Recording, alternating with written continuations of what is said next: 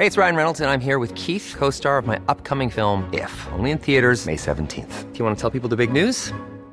All right, I'll do it. Sign up now and you'll get unlimited for $15 a month and 6 months of Paramount Plus Essential Plan on us. MintMobile.com/switch. Upfront payment of $45 equivalent to $15 per month. Unlimited over 40 gigabytes per month. Face lower speeds. Videos at 480p. Active Mint customers by 531.24 get 6 months of Paramount Plus Essential Plan. Auto renews after 6 months. Offer ends May 31st, 2024. Separate Paramount Plus registration required. Terms and conditions apply if rated PG. This week's episode of Harry Potter and the Sacred Text is brought to you by BetterHelp. BetterHelp is a mental health platform that provides direct online counseling and therapy services via web or phone text communication. You don't even need to use flu powder in order to access a therapist through BetterHelp.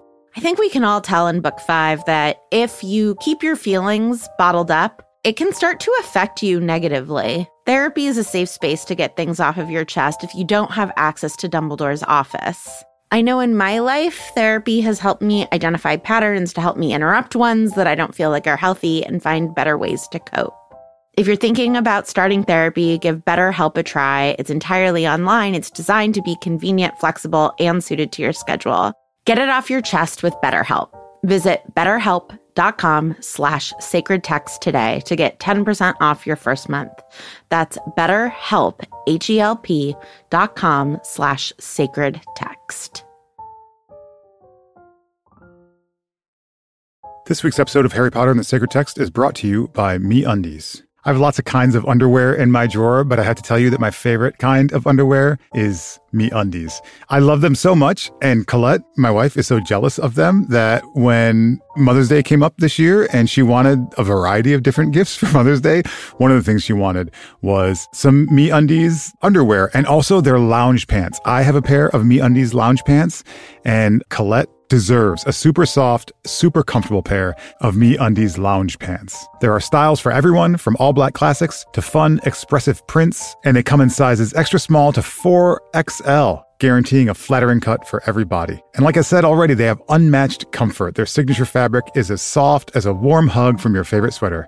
It's also breathable, stretchy, and oh so comfy, making it ideal for all-day wear. MeUndies are also responsibly sourced. They use sustainably sourced materials and work with partners that care for their workers. Get 20% off your first order plus free shipping at MeUndies.com/HPST.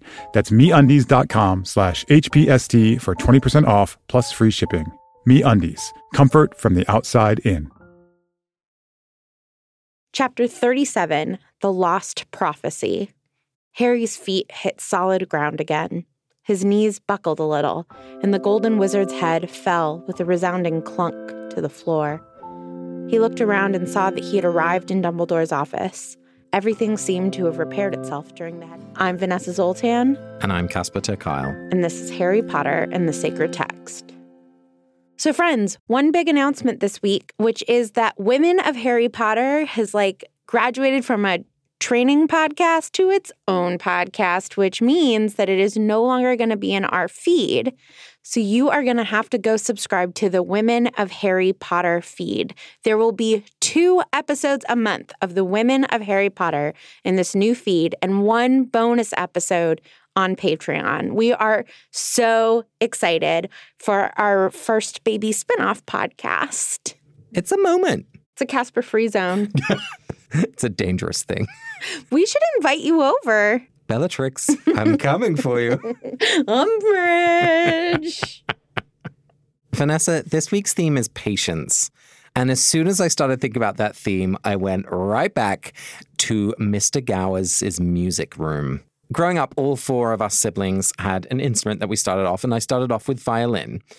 I was not good at violin. I hid under the trampoline to avoid going to violin lessons, and so I graduated onto the clarinet because I was told that my lungs were too small to play the saxophone, which I realize now was a very sneaky way for my parents to avoid saxophone music. But I believe them, and so I just had to get started with my clarinet. And who was teaching me clarinet? It was Mr. Gowers. And we were preparing for a concert, people who are starting out with an instrument, chance to perform. And I was going to play Greensleeves, but it was really hard and I didn't like practicing. So maybe this was my fifth or sixth lesson or something, and I hadn't really practiced that week. And I came in and I played what could have sounded something like Greensleeves. And Mr. Gowers just looked at me and said, "You haven't practiced. I'm leaving this room and you're going to use this as your practice time. You're wasting my time," or something like that. And as soon as the door closed behind him, I just bawled my little eyes out. Could you sustain that with your small lungs? It was just so upsetting. And I wasn't even angry at Mr. Gowers because he was right. I hadn't practiced at all. I was angry at myself for not having the patience to stick with something that I wasn't good at, which I think is all a musical instrument can teach you if you're not particularly talented, like I wasn't.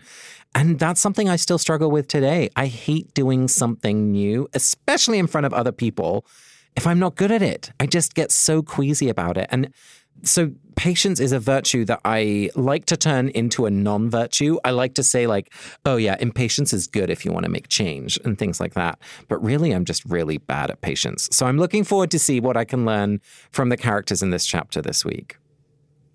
Casper, I also am not known for my patience. It's why we get along, to be honest. I think so too. We're like, well, we have an idea for a podcast. Let's make one. Done. Okay. Well, let's test each other's patience with a little 30-second recap. Yeah. The reason that we do a 30-second recap is because anything longer, we're like, oh my God. Okay, 30 seconds on the clock. What's the recap of chapter 37 starting now? Part of me wants to be like, the recap of this chapter is 5 seconds. It's Dumbledore and Harry talk. But other things happen. Phineas Nigellus is like, oh my God, my nephew is dead, and like goes to his other portrait. Dumbledore locks Harry into the office at one point, and Dumbledore's like does a lot of like explaining of like, when you were 11, I didn't want to tell you because of this reason. When you were 12, I didn't want to tell you because of this reason. And we find out that Trelawney is the one that made the prediction. We find out that Dumbledore didn't really want to hire Trelawney, but then she had this like prophecy moment, and Harry's sad. Yeah. Sometimes you hire the wrong person and then you can't get rid of them. Sometimes you hire the wrong person for a good reason, though. That's what Dumbledore does here. That's true. Okay, Casper, try to beat that. Great. Let me have a go. On your mark. Get set. Go. Okay, so Dumbledore's basically being like, I'm so sorry, I have feelings for you, and it made me do things that I shouldn't have done. And Harry's like, can we just, like, wrap this up? Because I'm in grief and shock right now, and I haven't yet had some chocolate. And we learn all this stuff that one can't die while the other survives. And so Harry's like, oh my goodness, it's going to be me. But also, couldn't it be Neville? And we spend a lot of time thinking that really it should be Neville, because Harry is kind of done with everything. And then that's the end. Good job. Right? Everyone go vote for Casper. So, Vanessa, as we dig into this chapter, thinking of my story with my clarinet, I couldn't help but notice that there's a real parallel here with Harry not practicing occlumency. And what's interesting is that Harry, like me, ends up feeling really ashamed, right? In this moment, once he has hindsight, he thinks like, oh my goodness, if I had practiced, if I had done what I had been asked to do, maybe Sirius wouldn't have died. And he's starting to see how he is responsible by not practicing his musical instrument. Yeah, and what strikes me both about the clarinet and about occlumency is that nobody has given you a purpose. I think that I am much more capable of having patience when I know why I have to have it, right? Like a long flight, you're like, okay, like there's an ocean to get over. And when I get over the ocean, I will get to see X, Y, and Z. But as a kid, it's like if you are privileged and lucky enough to get to practice an instrument, you just get told to do it. And for this like vague, like it'll help you get into college, who knows? Yeah, my ocean was like, when you're 16, you can stop.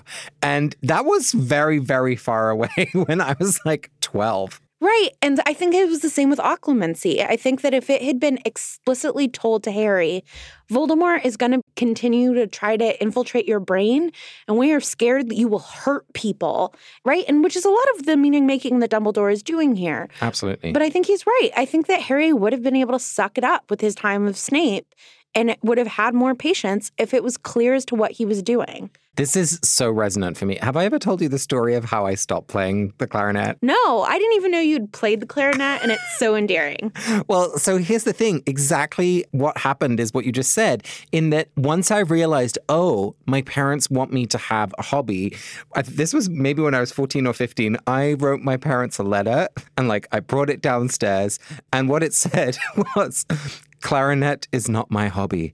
People are my hobby. And my parents are like, okay. Clarinet is your hobby.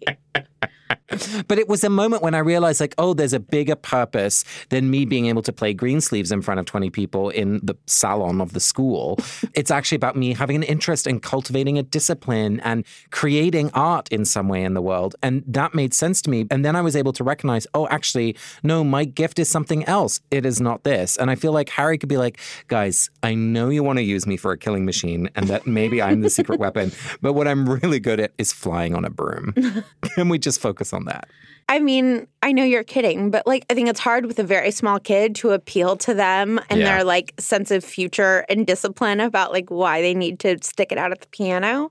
But I think Harry is mature enough that I think Dumbledore is right in his regrets here, that he's putting a ton of responsibility on himself. But also, he takes a lot of agency and makes a lot of decisions without consulting a lot of people. And I think he's right. This was a missed opportunity. I think Harry would have studied. I agree. And I think actually, to turn to patience, Dumbledore was too patient.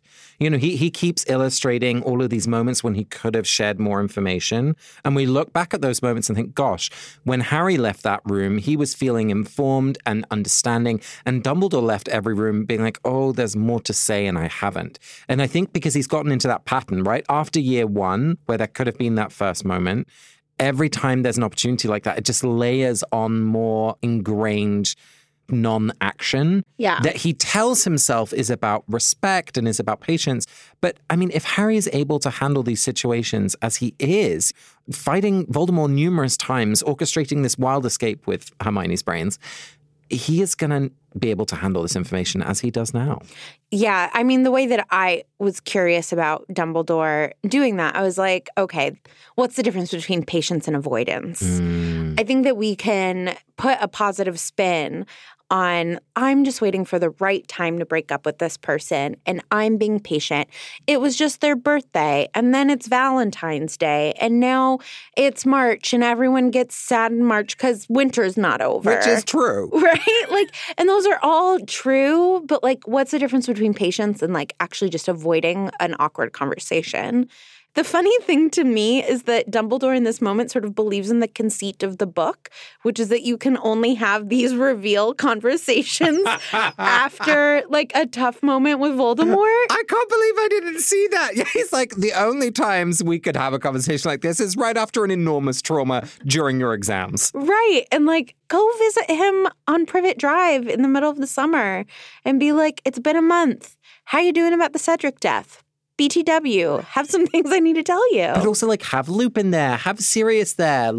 Vanessa, you're a genius. Yes. But I think that we all do that, right? I know I do that. We build up these false walls around, I'll want to talk to my parents about finances. And I'm like, well, it has to wait till I'm home in Los Angeles. And it's no, it doesn't. Just because in the past those conversations have happened in LA, part of the reason that there are always these really big conversations is because I save it all up until I'm in LA. Whereas I talk to my parents almost every day. We could have a million small conversations about it, right? And so even though it's the narrative structure of the books, it's actually about this other thing, which is we all create these weird boundaries. And I think patience and choosing your moment wisely is wonderful. And I also just think we can hide behind that. So here's the interesting thing. In the text, we actually get to read the word patience.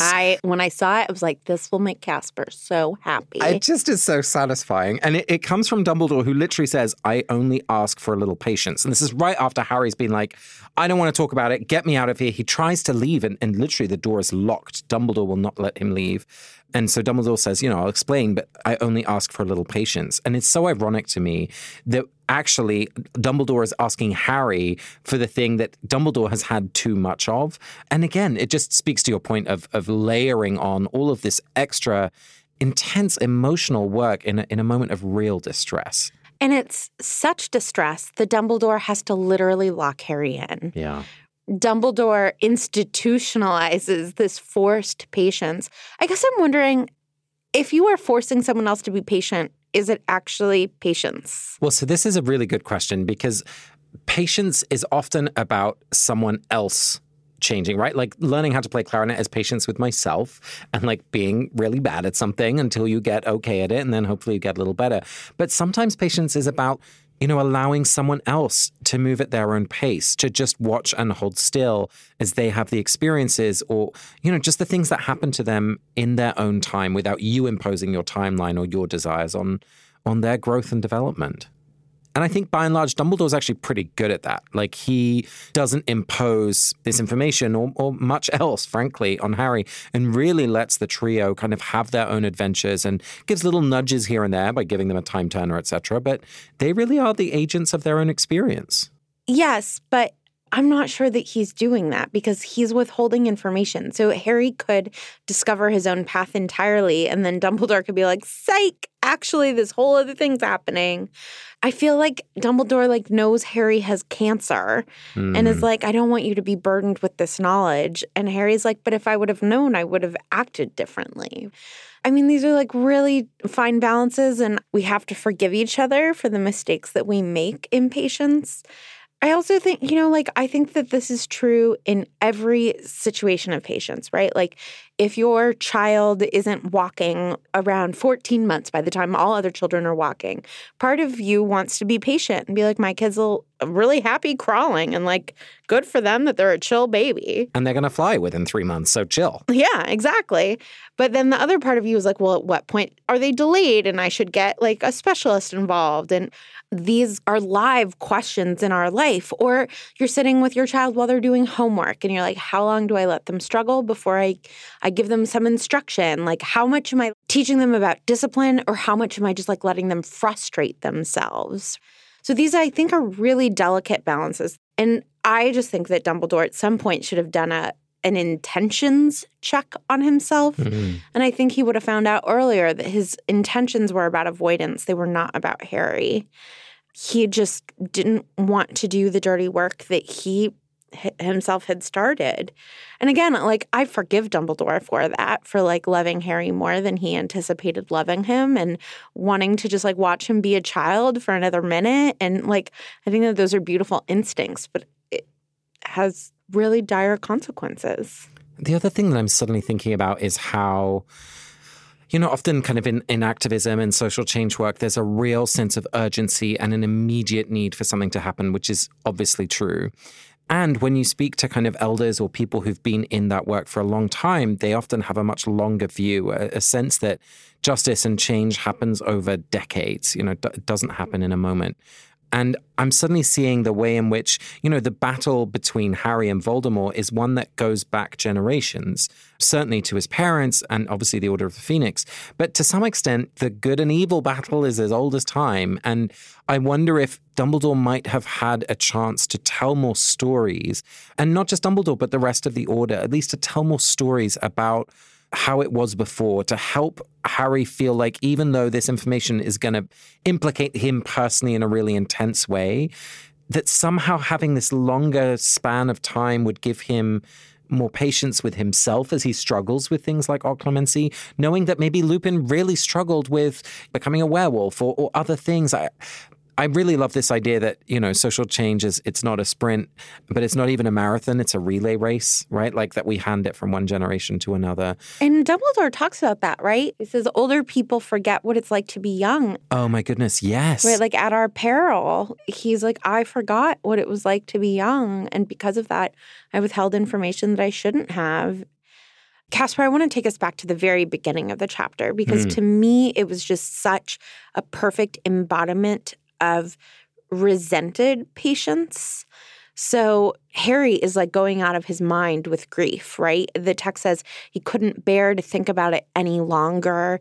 And he's just trapped in Dumbledore's office, and Dumbledore isn't even there. They're not talking about it. And he has nothing to do, right? There's just nothing he can do but be in this room. And that made me think of the moments in which time is going to take its time regardless of whether or not you are calm about it. And I don't know if that is forced patience or if that's something else, if that's like a container of time in which you can still only be experiencing impatience. But I'm just thinking about like the times you spend in a waiting room while somebody you love is having surgery, the time that you're waiting to hear back from a job, right? There are these periods of time in which there's nothing that you can do but wait. Is that the same thing as patience? Oh, that's such a good question, because it really struck me that Harry's response is, he starts throwing things around. He starts kind of breaking stuff. And I feel like this happens to me all the time when I'm on hold, for example, and I'm waiting to speak to a customer service agent, or I'm in line for something and it's taking forever. And I will notice if I have enough energy, I'll notice a choice that I have, which is like, either I'm going to resent this and I'm going to be stewing and I'm going to be angry, which frankly happens pretty often. Oh, yeah. And that's what's happening to Harry. But there are other times when maybe I had a good sleep the night before. I'm able to be like, okay, we're going to be here for as long as it takes.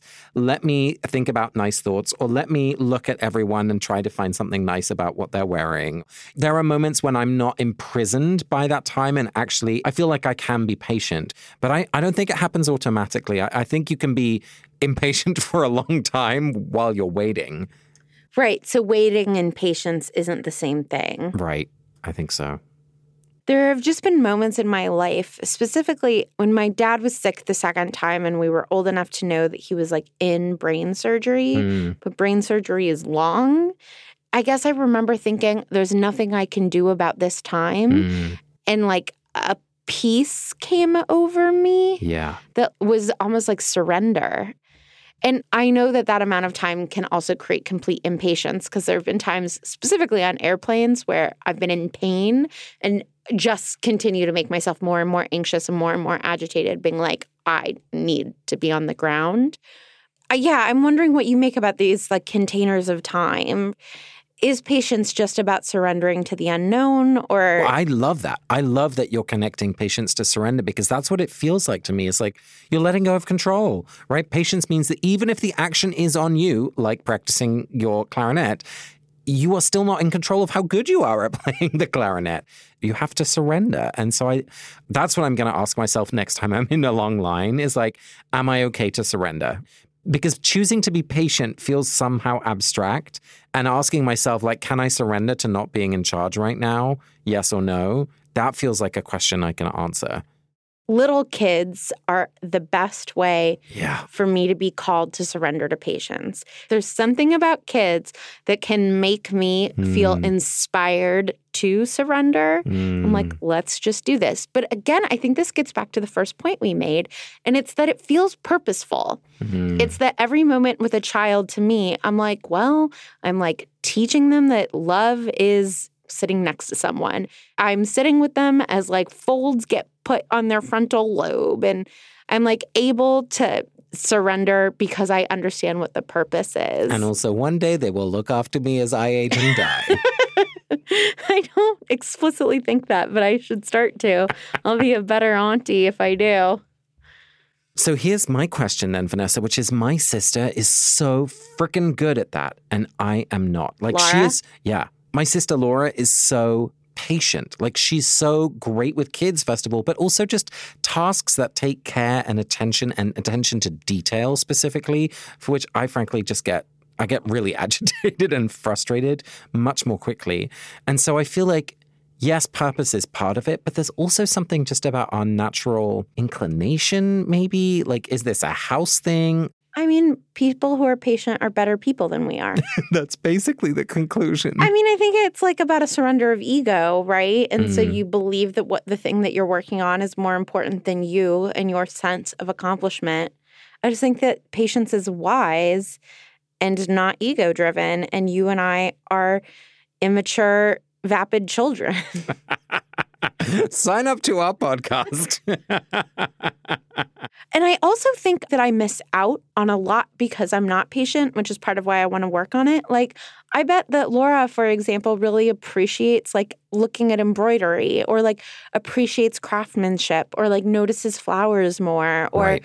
I've started taking more of an interest in plants. And since I have, this has been the most rewarding spring that I've ever experienced. I've just like realized, I'm like, oh, all these flowers that I get to enjoy, people have landscaped them and people have planted them like years in advance in order for them to be this big and flowering this much. And I've never enjoyed spring more. I just think that patience is often rewarded. And so Laura wins. Well, and people who are patient, I think sometimes look at people like you and me saying, gosh, maybe I should be more impatient, because it moves things faster, or sometimes, other things are possible when you don't allow things to happen at their own pace. So I will trust that our listeners, wherever they fall on that spectrum of patience or impatience, can understand the value of the opposite side, which to me just says this is why we need each other, because you need that balance of patience and impatience and to have the choicefulness between the two. A lot can happen in 3 years, like a chatbot may be your new best friend. But what won't change? Needing health insurance. United Healthcare Tri-Term Medical Plans, underwritten by Golden Rule Insurance Company, offer flexible, budget-friendly coverage that lasts nearly 3 years in some states. Learn more at uh1.com. This week's episode of Harry Potter and the Sacred Text is brought to you by MeUndies. I have lots of kinds of underwear in my drawer, but I have to tell you that my favorite kind of underwear is MeUndies. I love them so much, and Colette, my wife, is so jealous of them that when Mother's Day came up this year and she wanted a variety of different gifts for Mother's Day, one of the things she wanted was some MeUndies underwear and also their lounge pants. I have a pair of MeUndies lounge pants, and Colette deserves a super soft, super comfortable pair of MeUndies lounge pants. There are styles for everyone, from all black classics to fun, expressive prints, and they come in sizes extra small to 4XL, guaranteeing a flattering cut for every body. And like I said already, they have unmatched comfort. Their signature fabric is as soft as a warm hug from your favorite sweater. It's also breathable, stretchy, and oh so comfy, making it ideal for all-day wear. MeUndies are also responsibly sourced. They use sustainably sourced materials and work with partners that care for their workers. Get 20% off your first order plus free shipping at MeUndies.com/HPST. That's MeUndies.com/HPST for 20% off plus free shipping. MeUndies. Comfort from the outside in. This week's episode of Harry Potter and the Sacred Text is brought to you by Redfin. Let's say for some reason you can't get back to Grimmauld Place, so you need to find a new home. If you're like me, you would go to Redfin. Redfin updates their listings every 2 minutes and sends you personalized recommendations, so finding the home that's perfect for you has never been easier. If you see something you like, just book a tour straight from the app. And when you're ready to buy, an experienced local Redfin agent can guide you through the whole process.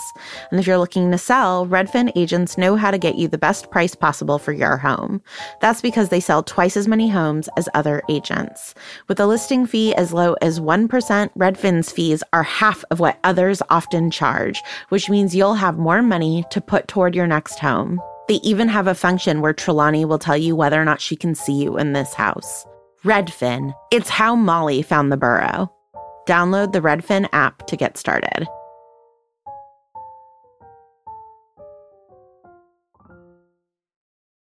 So, Casper, here's my question. Is it immoral that Dumbledore locks Harry in this office? What do you think? I am so torn about it, is how I actually feel. He has literally created a safe space for Harry to feel these feelings. He's like, do you want to throw and break stuff? Break stuff. Right. I think I have too much stuff anyway. And we see that his stuff fixes itself because when we came in, all the stuff that was broken before is fixed. So, like, Harry's not going to be any injury. Dumbledore is going to love him. And sometimes I think you need to put someone in a padded room so they won't hurt themselves and so they won't hurt other people while they are in pain. And I think that's exactly what's happening. I mean, Harry is overwhelmed with emotion. Obviously, we're in all caps Harry mode. He's saying things like, I've had enough. I mean, I'm worried for Harry's safety of what he would do to himself in this moment. He is feeling so responsible. He's feeling like he's the architect of Sirius's death. No one understands. Like, I can imagine Harry doing something that he might really regret later. And that certainly, as someone who is responsible for Harry's well-being, as Dumbledore is in this moment, I think he has a responsibility to stay with Harry. And what I really, really love throughout this chapter is that Dumbledore is taking responsibility. He's saying, it's my fault that Sirius died. I made a mistake. And so even if Harry feels like logically that's not true, at least he's hearing someone else express love and care for Sirius, take seriously Harry's pain and suffering, but then also take responsibility for it, which at least in some way I hope would help Harry feel not completely responsible. I think it's justified. I think he's doing the right thing. Yeah, I can imagine doing it in exactly the way that you describe it, right? I can imagine sort of locking a student in a room until I can get them a mental health professional because they have expressed a desire to hurt themselves or hurt someone else, right? I can imagine standing in a doorway in certain circumstances. Yeah, I guess you've convinced me that it is one of those circumstances. I think the other way to read it is that he's locked Harry into this room to confess and is making Harry his priest. That it's serving Dumbledore's needs to kind of unburden himself rather than Harry's needs. Yeah, but I'm compelled by your read. I think the difference for me would be is if Dumbledore had locked Harry into a room without Dumbledore also being there. If it had been a kind of confinement in a way that felt imprisoning rather than accompanying. No, because I feel like if someone just broke up with me and I'm mad and I have so many feelings and they don't want to hear them and I lock them in and so that they have to hear all my feelings, right? Like that's wrong. That's kidnapping. Right. Like that is holding someone against their wishes. It's about whose needs are being served. Exactly. And if the person being locked up against their will is the person being served, then I think it's fine. And if the person being locked up against their will is not the one being served, then I think it's imprisonment and unethical. And I think Dumbledore is potentially doing a sleight of hand of pretending that he's being served by this moment of like, I am unburdening myself, when really what he's doing at every single turn is taking care of Harry. I just hope that he's really thinking that through before he locks Harry up. And this choice is never easy. I mean, we know people who have been forcibly taken into a mental hospital, for example. And, you know, in that moment, God willing, you're doing it because this person really needs urgent treatment and you are no longer able to support them and they need professional care. You know, that can also do real damage and really scare someone. And so I think there's also this question of, you know, is it for their well-being in this very moment? And also the kind of longer term cost-benefit analysis that you have to do in those split seconds, which are just very, very difficult to do. So I don't want to make light of how challenging that decision can be when you're making it on behalf of someone else. Yeah, and I just see, I guess the reason that I brought it up in terms of patience is that Dumbledore seems so calm in the face of Harry trying to bust out. Right.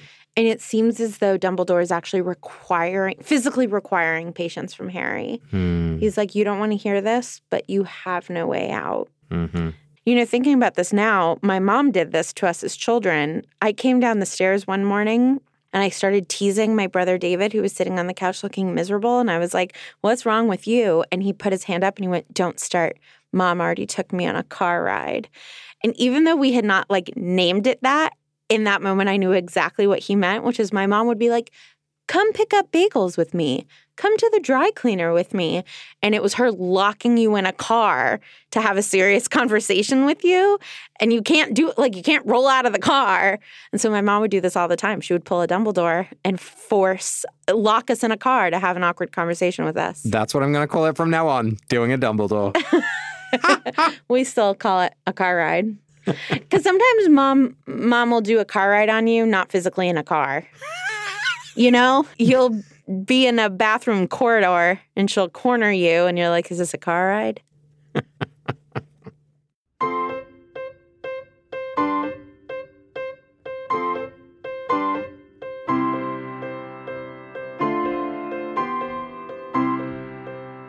So Vanessa, this week we are doing Lectio, and I'm really excited because this is truly my favorite spiritual practice.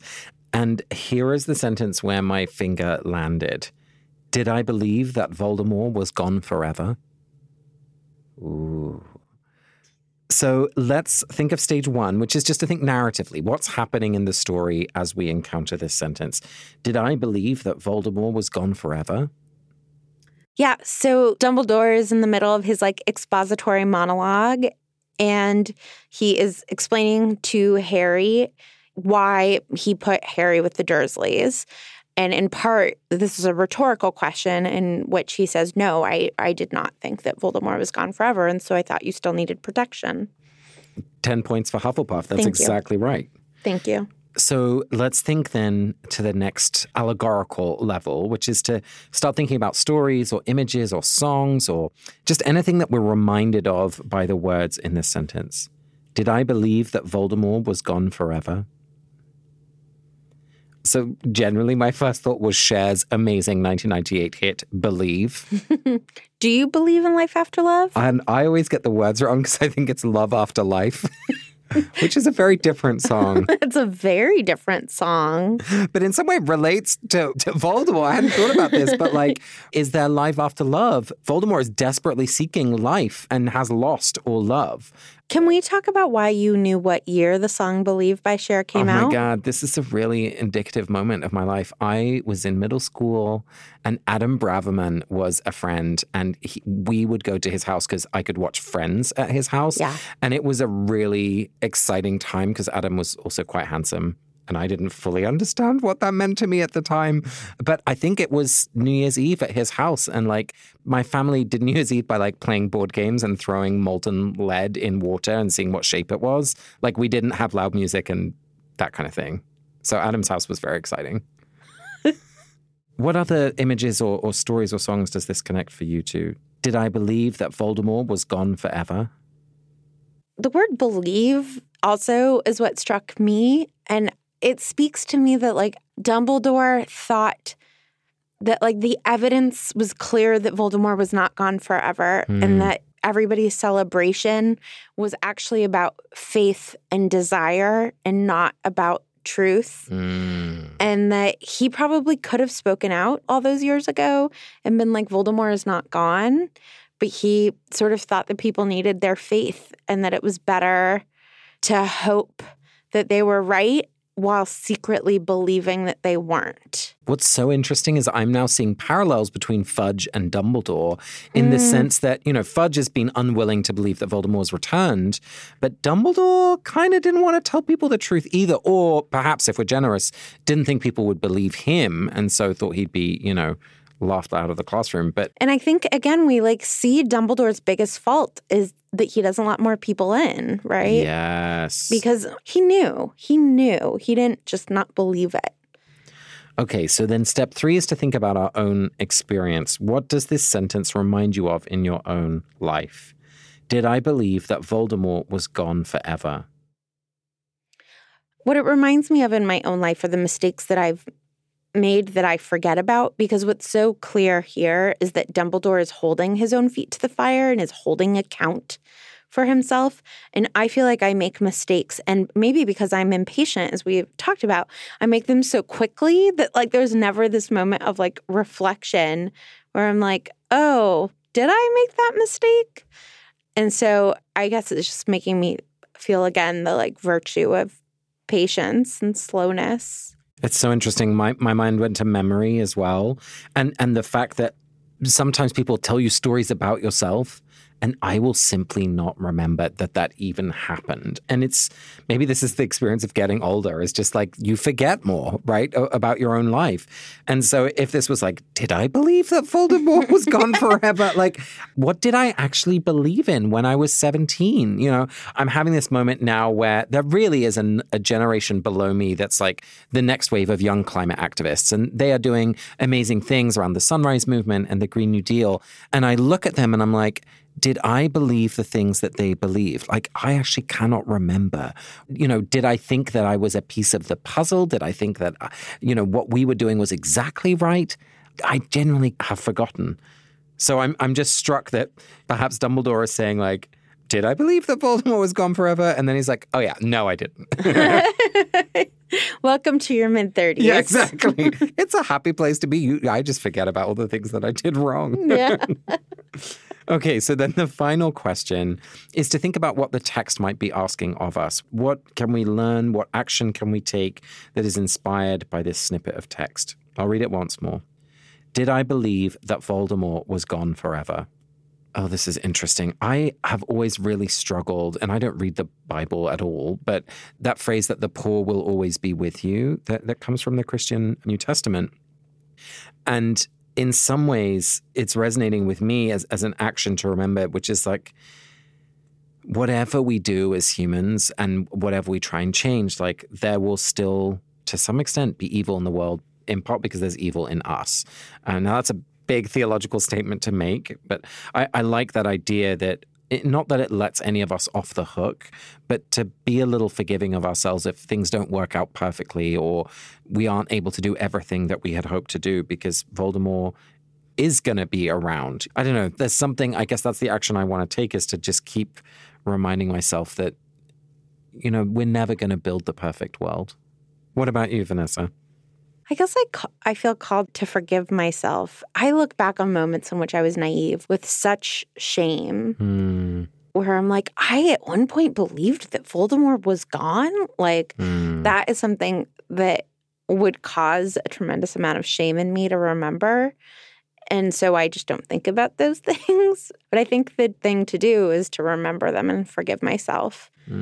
Thanks, Vanessa. This week's episode of Harry Potter and the Sacred Text is brought to you by Redfin. Let's say for some reason you can't get back to Grimmauld Place, so you need to find a new home. If you're like me, you would go to Redfin.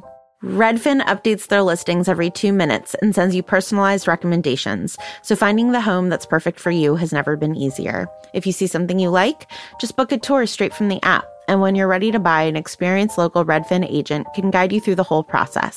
And if you're looking to sell, Redfin agents know how to get you the best price possible for your home. That's because they sell twice as many homes as other agents. With a listing fee as low as 1%, Redfin's fees are half of what others often charge, which means you'll have more money to put toward your next home. They even have a function where Trelawney will tell you whether or not she can see you in this house. Redfin. It's how Molly found the burrow. Download the Redfin app to get started.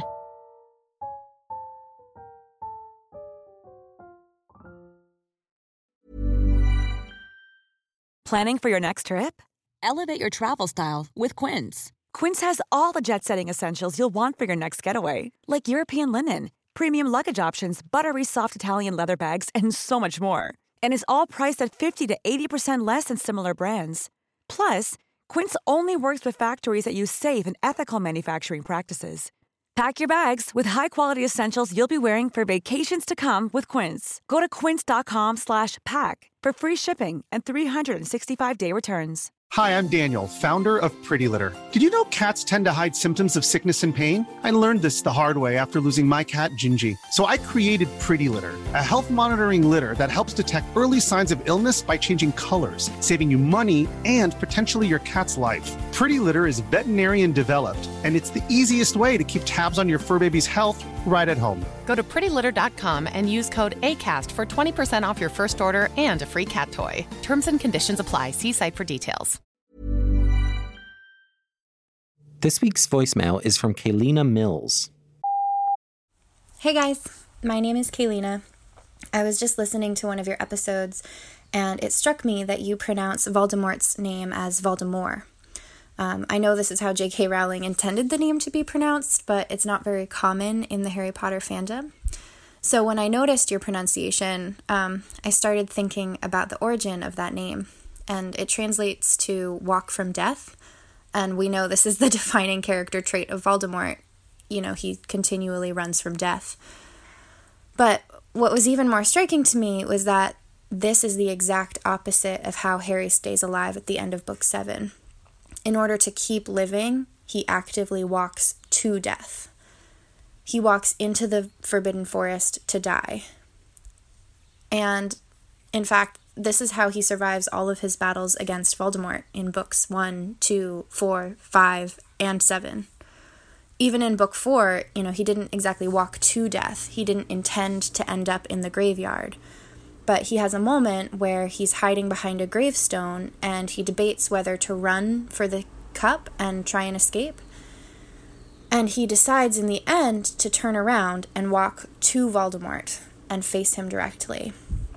So I've just been thinking about how in each of Harry's battles with Voldemort, he wins by walking actively towards death rather than from death. He's very consistently the opposite of Voldemort in this way. And so the message that I'm taking away from this reflection is that the only way to get what I want in life and to be who I want to be is to walk towards the things that scare me. So I want to offer a blessing for Harry for showing me that I can only step into my truth and self-actualize by pushing myself into uncomfortable and maybe scary situations.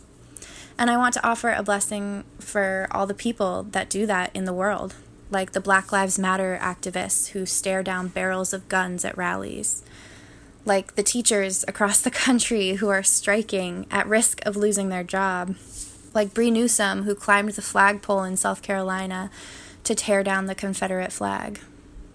All of these people walked boldly into spaces in which they're incredibly vulnerable, and I want to bless all the people who do that. I want to be more like that. You all inspire me. So, Kylina, I really appreciate the place that you come to, but I actually want to push back on you about your premise, which is you say at the beginning of your voicemail that Harry, in order to keep living, walks toward death. And I really disagree with that characterization. Harry walks toward death in order to die for his friends, in order to save people. He does not do it in order to live. He happens to live. But that is very different. He's not doing it strategically to live. He is willing to die. And Black Lives Matter's activists know that they can die, that they can get arrested. What matters to me is that we have to know the risks to know whether or not they're worth taking. Harry decides that it's worth taking the risk of dying or walking, he thinks, to his certain death because he's going to be able to save everyone. But if we think that walking toward the things that scare us is just a virtue in and of itself without taking stock of all the risks we're going to take, I think that that can lead to recklessness.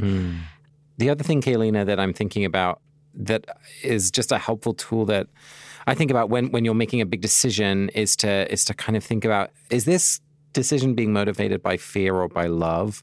Now, that's a very simplistic binary that never quite encapsulates the fullness of the motivations for a decision. But, you know, in a moment like Harry walking into the forest, I mean, that is such a love-motivated decision, right? Of course he's afraid, but this sense of love for the people, his friends and his you know, even his parents, even though they're not there physically, that love is the overpowering motivation. And so I really resonate with how you're thinking about those kind of big decisions. So Vanessa, it's time for us to bless someone from the pages of this chapter. Who are you blessing this week? I would like to offer a blessing for Petunia. We know how horrible she is, and Dumbledore, you know, makes space for that by saying, like, you arrived to us alive, not as well cared for or as nourished as we would like, right? Like, Petunia malnourishes Harry, but she takes him, and Dumbledore really makes clear to us that that was a choice that she made. And I obviously believe if you're going to be hospitable to someone, you be completely hospitable to them. You don't say, you can stay here, but I'm going to be awful to you. But she takes in a child at risk to herself. And it seems to me as though she did it in large part because Dumbledore said, this child will have the protection of your blood if you take him in. And even when she is confronted with the harsh realities that her biological son could get kissed by a Dementor, she keeps her promise. And that just seems to be a promise of real integrity. I don't know why. I feel like on some level I always assumed that there was some sort of threat involved from Dumbledore. But it doesn't seem that way. It seems as though there was like if you do this, this child will be protected. And she's not gracious about it, but she does it. My blessing is for Harry this week. And I mean, we've talked about him a lot this episode and the challenges that he has in his moment of overwhelm. And that's really what I want to bless him for, is that he is unable to even put words to what he's feeling half the time. And when there are words, it's shouting and it's all caps Harry. And I guess to anyone who's feeling overwhelmed and trapped, and even if everyone's explanations make sense and their intentions are good, it doesn't feel good.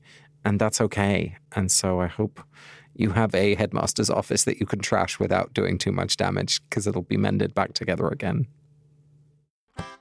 You've been listening to Harry Potter and the Sacred Text. You can follow us on Twitter, Instagram, and Facebook, and you can join our Facebook group, the Harry Potter and the Sacred Text Common Room, with other listeners to chat about the episode. Or come and join the 1,200 plus people supporting us on Patreon. You can leave us a review on iTunes, send us a voicemail, and we hope to see you at one of our live shows in New York City on September 9th and in Washington, D.C.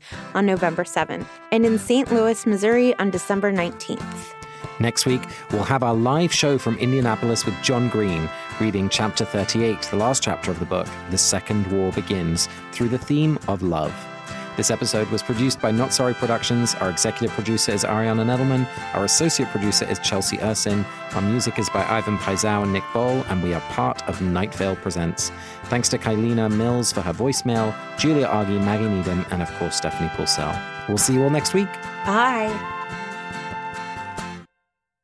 Casper, a piece of trivia for you about Greensleeves. Oh. Do you know that it's reported that Henry VIII wrote Greensleeves? Yes, but that's a factual error. Correct. But I thought it would be strange if I had said to you, Casper, did you know that Henry VIII didn't write Greensleeves? So I was telling you, apparently people think that he did, but he didn't.